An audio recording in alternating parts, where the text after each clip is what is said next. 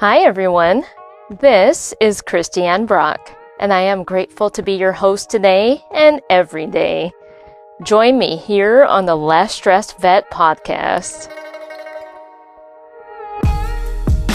This is where I'll be sharing tools to create a more sustainable career, where we can excel as veterinary care workers without sacrificing our health, happiness, and well-being.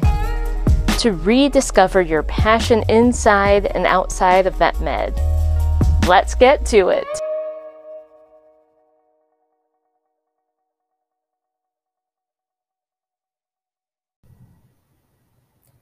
Hey, it's Christiane Brock, and I'm back at you with the Less Stressed Vet podcast. I just want to say this podcast is hopefully going to be something that you can listen to on your way to work, on your way home from work. I want it to be very bite-sized pieces, so they're never going to be really long, never more than half an hour, where you can get golden nuggets to apply to your lives in order to have a better work-life balance, to have more job satisfaction, to be your best intentional selves. So we're going to jump right in. In the spirit of keeping this brief, I have 10 ways to help you leave work at work and transition from work life to home life. And I hope that you get some great ideas for your lifestyle. Now, number one, before you leave work, I want you to write one good thing that happened that day. There is a phenomena that happens with your brain. If you focus on good things, the more good things your brain is going to see. For example, let's say you just bought a Toyota Camry, or you're thinking about buying a Toyota Camry, and you are driving on the road. You are going to see more Toyota Camrys than you have ever seen before.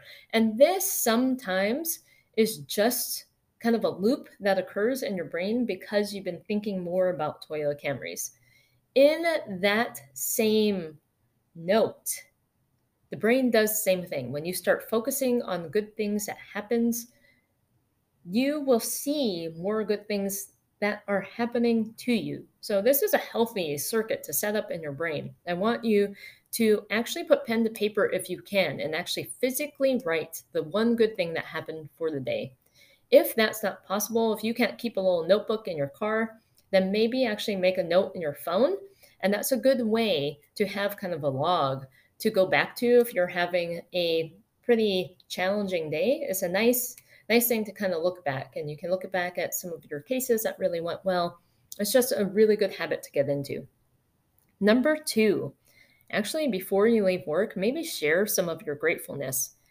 It can mean a lot to somebody just to reach out and just say, hey, I'm leaving for the day, but I wanted to let you know you did an awesome job today.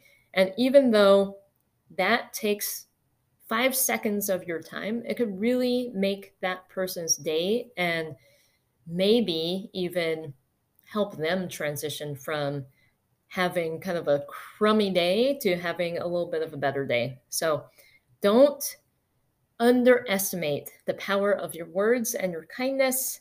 5 seconds, and it's totally free. So don't underestimate that. Number three, and this is something that I've done, and it actually really helped me. If you're one of those people that tends to ruminate on thoughts about work on your way home, and digesting the day can become a little bit of an obsession, I want you to look for an actual physical boundary where you allow yourself that rumination period. Some of that is actually okay, but I want you to either give yourself a time limit, but I think most effective is actually having a specific area on your drive home. So maybe a certain cross street where it is a physical boundary where you do not think about work anymore after you cross that point. So for example, I used to have a 15-minute commute, and there was a specific intersection that was about 2 minutes from my house. And so every time I pulled through that intersection, that was a physical boundary where I decided, okay, I let myself think about work. I let myself think about all the things that went wrong or what I could have done differently. And then after that intersection, I started to shift my mind to think about other things. So for me as a perfectionist, I wanted to think about all the things I had to do for the rest of the evening, but take that physical boundary, and it will take practice, but let that be a boundary in your mind and geographically separate yourself from your workday. Now, moving on to number 4, I want you to take a brief pause before entering your home. So when you pull into the garage or pull into your driveway, turn the car off in complete silence and actually think, who do you want to be when you open that front door? This is actually a tip that I got from Brendan Bouchard. Live your intentional life. Who do you want to be when you enter the home? It's very easy after a long day to be somewhat reactive and to enter a house. And if there's chaos at home, to immediately be put off and to get a little snappy with your partner, maybe, or to be less patient with your kids, or to just bring that kind of energy from work home and let the day continue to kind of spiral. And so, what I would recommend, and so I've done this, I sit in the car and I think, what kind of wife do I want to be when I enter the home? And so it helps me think, like, hey, I'm actually really happy to be home and I'm happy to be present and I'm happy to hear about my husband's day. I want to be that person. So if I can clear my mind and actually enter the home thinking that, like, that's who I really want to be deep down, then your idea or you actually intentionally making that a priority may help you shift your brain to becoming that person. So it's almost a little bit of fake it till you make it, or actually just being more mindful about who you want to be. Who are you trying to be true to? Be true to yourself. So that is number 4, which I've found to be pretty helpful. Number 5, think about changing out of your scrubs if you can. It's easy. This is actually kind of relates back to the physical boundary. If you, well, number 1, it's just a hygiene issue. Think about all the things we deal with at work. I'm pretty sure a lot of us are kind of weird about germs, so that's something you might already do. But for me as well, there are some days where I come home and I'm like, oh, I got to get the dogs out for a walk. I'm wearing my scrubs, and you're still kind of in work mode. Changing out of your scrubs maybe into some, walking gear or some, you know, leggings and a t-shirt, that may just help you transition from your identity as a veterinary care worker into your home life. So I'm going to basically help myself transition from being Dr. Brock to Christy when I change my clothes. So it's a simple thing, but it may also help you kind of decompress from the day. If you can, get some movement after work. And so it doesn't have to be, a huge CrossFit workout, or, you don't have to go for a 10-mile run or anything. If you do those things, that's great. But after being completely, after having a really difficult day at work, sometimes what you need is something that actually doesn't stimulate your cortisol.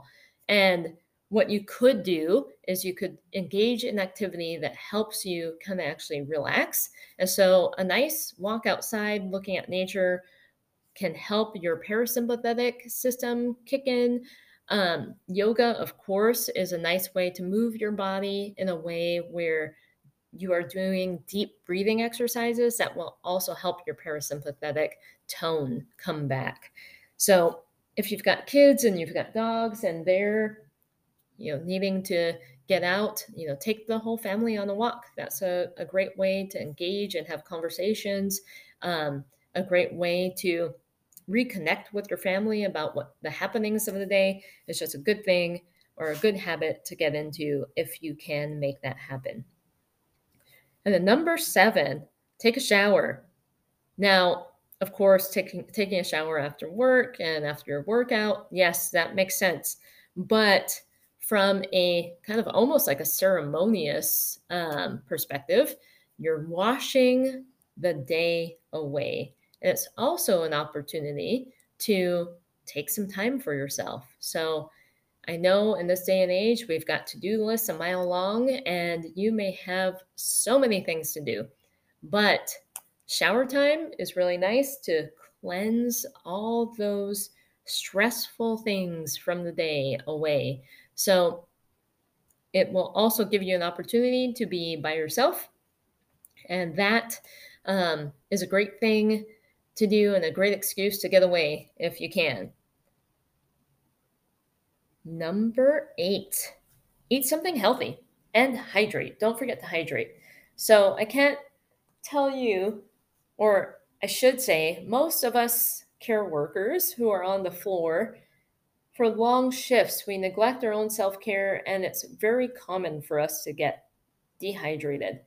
Make sure you eat something healthy. So, one tip to stay on top of your hydration while eating something healthy is, maybe having something in the one pot or the crock pot at the beginning of the day, like a soup that has a lot of water in it. That will help hydrate you. It's also great in the winter months where people are less likely to drink water because they're cold. The soup will warm you, it will hydrate you. Make sure you get a lot of water at night. Maybe think about doing a tea after dinner for relaxation as well as to hydrate you. So that is number 8. Number 9, give your mind a rest and no screens. So, one thing that happens when you are taking the time to scroll through social media is 2 things. Number 1, you're getting constant dopamine hits from looking through your news feed, and that can antagonize your ability to rest and to sleep.